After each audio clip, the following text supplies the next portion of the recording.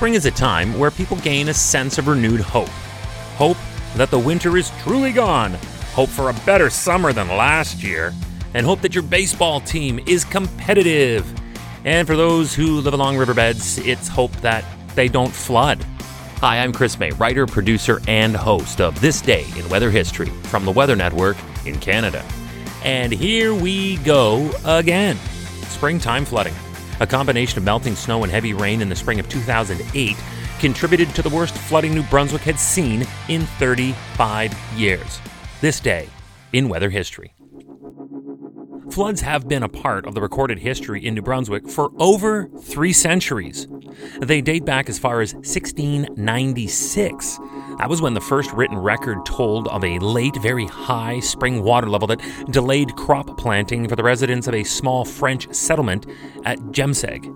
On this day in weather history in 2018, the St. John River overflowed its banks and water levels crested to over 27 feet.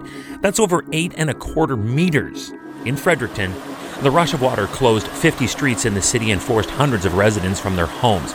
It caused $24 million in damages. And that's what happens when you blend 50 to 100 centimeters of snow that's still on the ground this late in the spring with a spike in temperatures and a heavy spring rain. We had massively high water levels that was just too much for the Mactaquac Dam just west of Fredericton when it exploded to 800 billion liters per day of output. Property and furniture was reported floating downriver by residents who could only get around by boat because water was halfway up people's doors. But with 300 years to compare it against, just how does this compare with some of the other historic floods in New Brunswick history? 1923.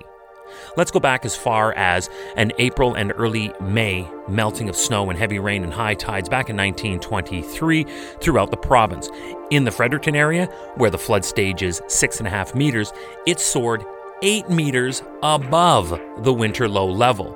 There were a total of 57 bridges, we're going to hear that a lot in this episode, that were damaged or destroyed according to Provincial Bridge Department records.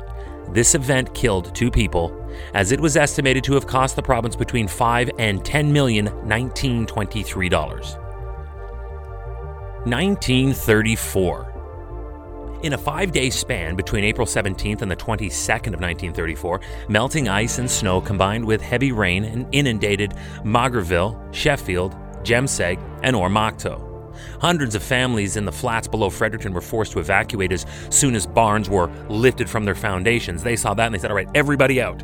Greenhouses were destroyed, livestock sadly drowned, and communications were cut off for several days. That wasn't all that was cut off. All the highways to the south of Fredericton were blocked by rivers of water, and a city warehouse at the foot of Regent Street was damaged by an ice shove.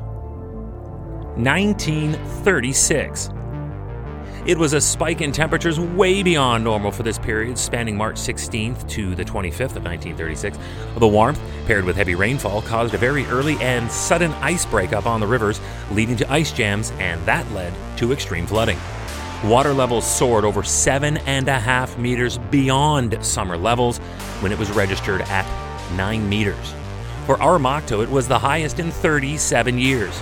In Fredericton, the flooding was widespread, especially through its downtown business area.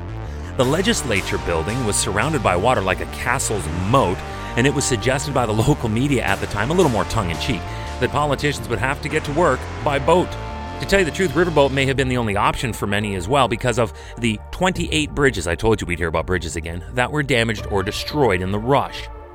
Then a similar story unfolded almost the same way in 1973 in April between the 21st and the 24th with 9-meter high water levels, ice jams, and damage to the legislature building again. But by 1973, there were a lot more people living in the area, so the damage cost an awful lot more as a result. And this damage was pegged at $12 million. And that brings us to the previous worst ever year, 2008. There was record-breaking snowfall in the winter, and it stayed around there for a lot longer. This late spring thaw, combined with a heavy rain, sent water levels close to the 8.5 meter mark in the Fredericton area. Now again, we have a much more densely populated and built-up province, and the damage is, of course, therefore, going to be farther and wider reaching. Again, the bridges took the brunt of the damage, along with about 50 streets that were completely or partially closed in Fredericton. A total of 1,000 people had to be evacuated across the province, and at least 2,000 were affected by the flooding. And this one cost a ton. There was over $23 million in damage to roads, railways, homes, farms, and small businesses in communities all along the St. John River. So there you are. The story of the 2018 New Brunswick flooding, but with a history of perspective. Today, this day in weather history. Tomorrow is April 25th, and we will look back to the earthquake that resulted in an avalanche that totally overwhelmed the heavily explored slopes of Mount Everest. I think a lot of us remember this one. During the afternoon of April 25th of 2015, a magnitude 7.8 earthquake struck Nepal and surrounding countries. That's tomorrow, on this day in weather history, with me, your host, Chris May.